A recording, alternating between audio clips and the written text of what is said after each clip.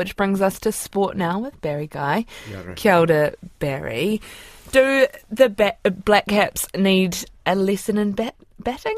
Battling, perhaps. Battling the batting with the batting. I better stop there. One positive out of the Black Caps hiding from England in the third ODI at the Oval today was the performance of bowler Trent Boult. Since his return to the national side, Boult has impressed in the last two games. This morning he took his sixth five-wicket bag in ODIs, a New Zealand record, as the Black Caps were beaten by 181 runs. With the World Cup not far away, coach Gary Stead was happy to see Boult making an impact.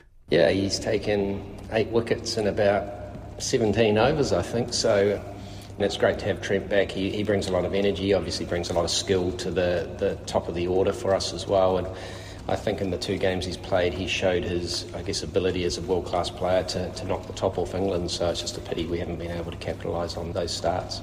England lead the ODI series 2-1 with the fourth and final game at Lord's tomorrow night. Coach Jen Foster says the All Blacks need to put in a performance worthy of the occasion in their World Cup clash with Namibia on Saturday morning, when Sam Whitelock will play his 148th test to equal Richie McCaw's record as New Zealand's most capped player.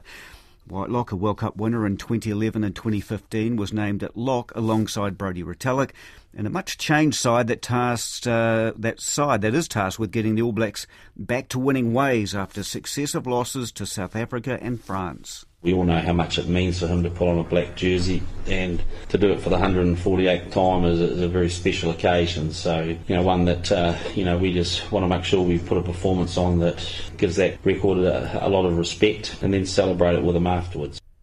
First five, Damien McKenzie and halfback Cam Roigard have been brought in to steer the back line, with the former making his World Cup debut and the latter a first test start. Koina ngā pūrongo, hakenikina. Thank you very much, Barry Guy.